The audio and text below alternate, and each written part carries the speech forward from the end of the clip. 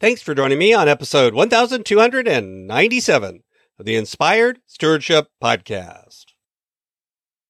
Hi, my name is Aaron Walker. I'm president and founder of the Mastermind Playbook.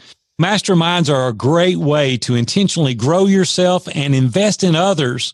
And one way to be inspired to serve others well is to listen to this, the Inspired Stewardship Podcast with my good friend, Scott Mader.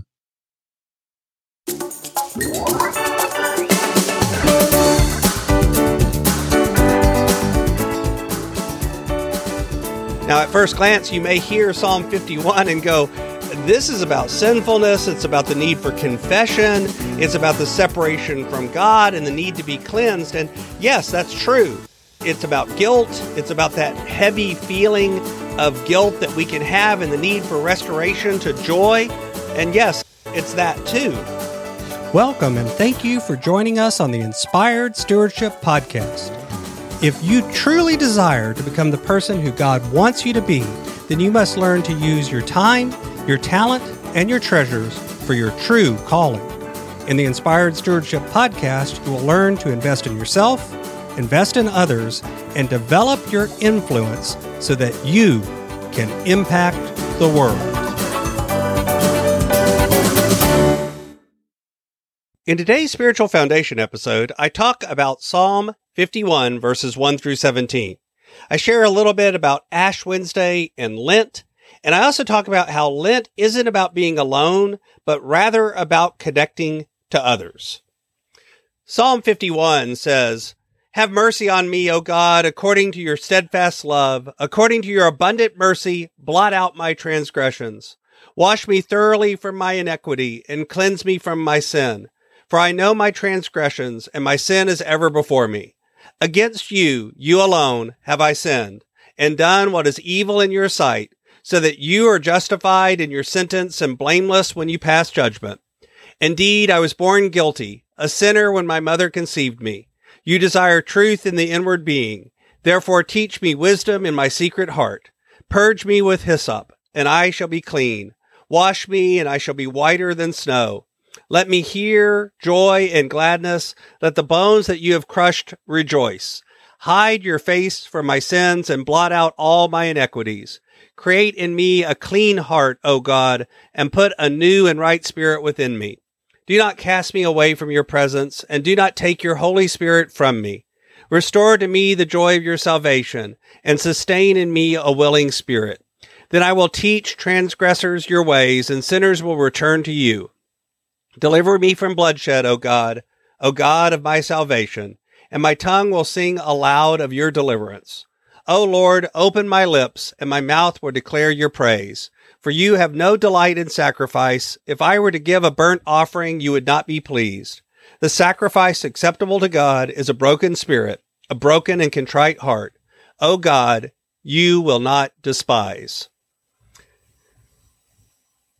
We find ourselves in a time right now that in the church year, we call it Lent. And Lent is often treated as a time of inwardness, a time to look in and challenge ourselves to give up things that are keeping us from relationship with God.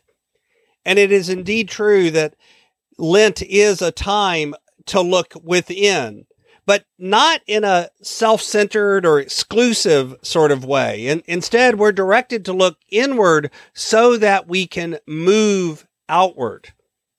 We call it living inside out. There's work for us to do as individuals. There's our own primary relationship with Christ that constantly needs attention. There are acts of confession and repentance and transformation that can take place through this season of Lent, through contemplation and the examination. But it's not meant to stop there.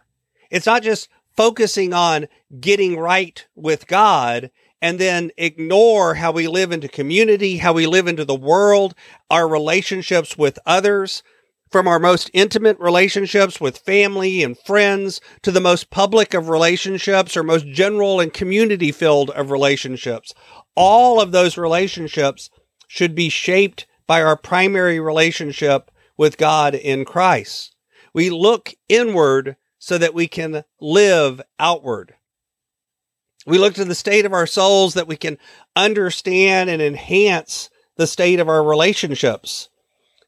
Often that's how we figure out that something maybe is wrong in our life, that there's something that we're neglecting, something that's blocking us from relationship with God, is because it shows up in our human relationships.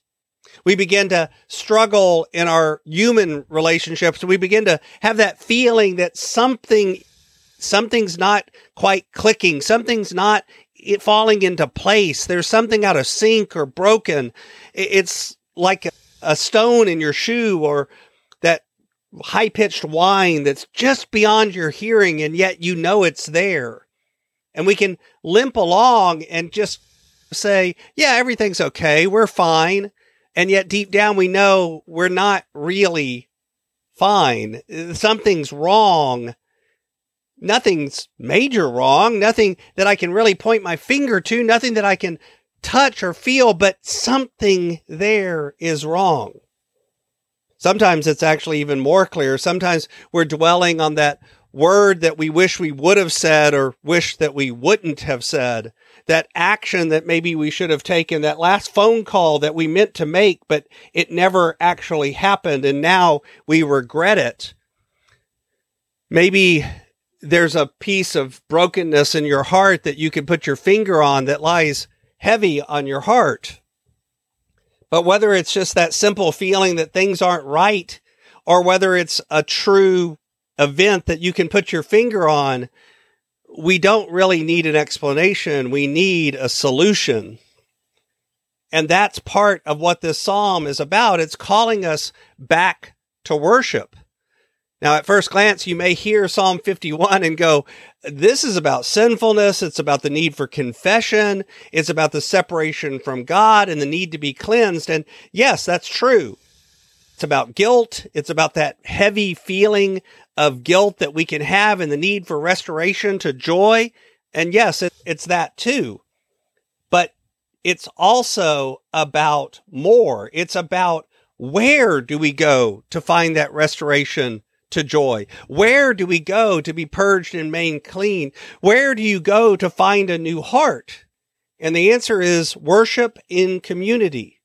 You go to worship, to glorify God, and therefore to reconcile ourselves with that presence.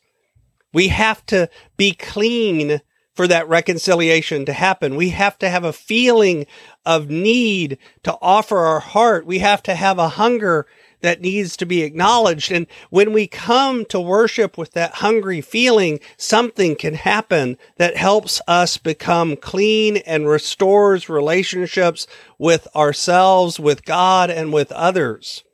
That's part of the reason that we're called to worship in community, so that we can feel this connection both between us, within us, to God, and to each other.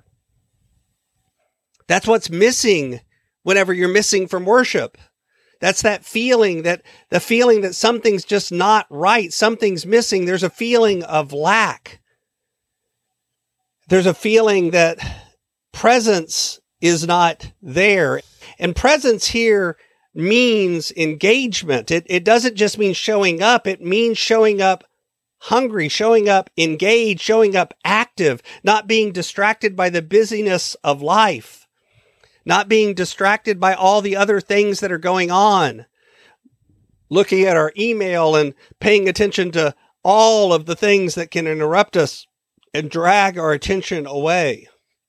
Instead, it's about showing up and recognizing that we can't make it right, but we know the one who can.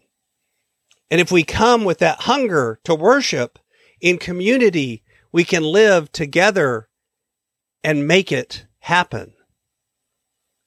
Thanks for listening.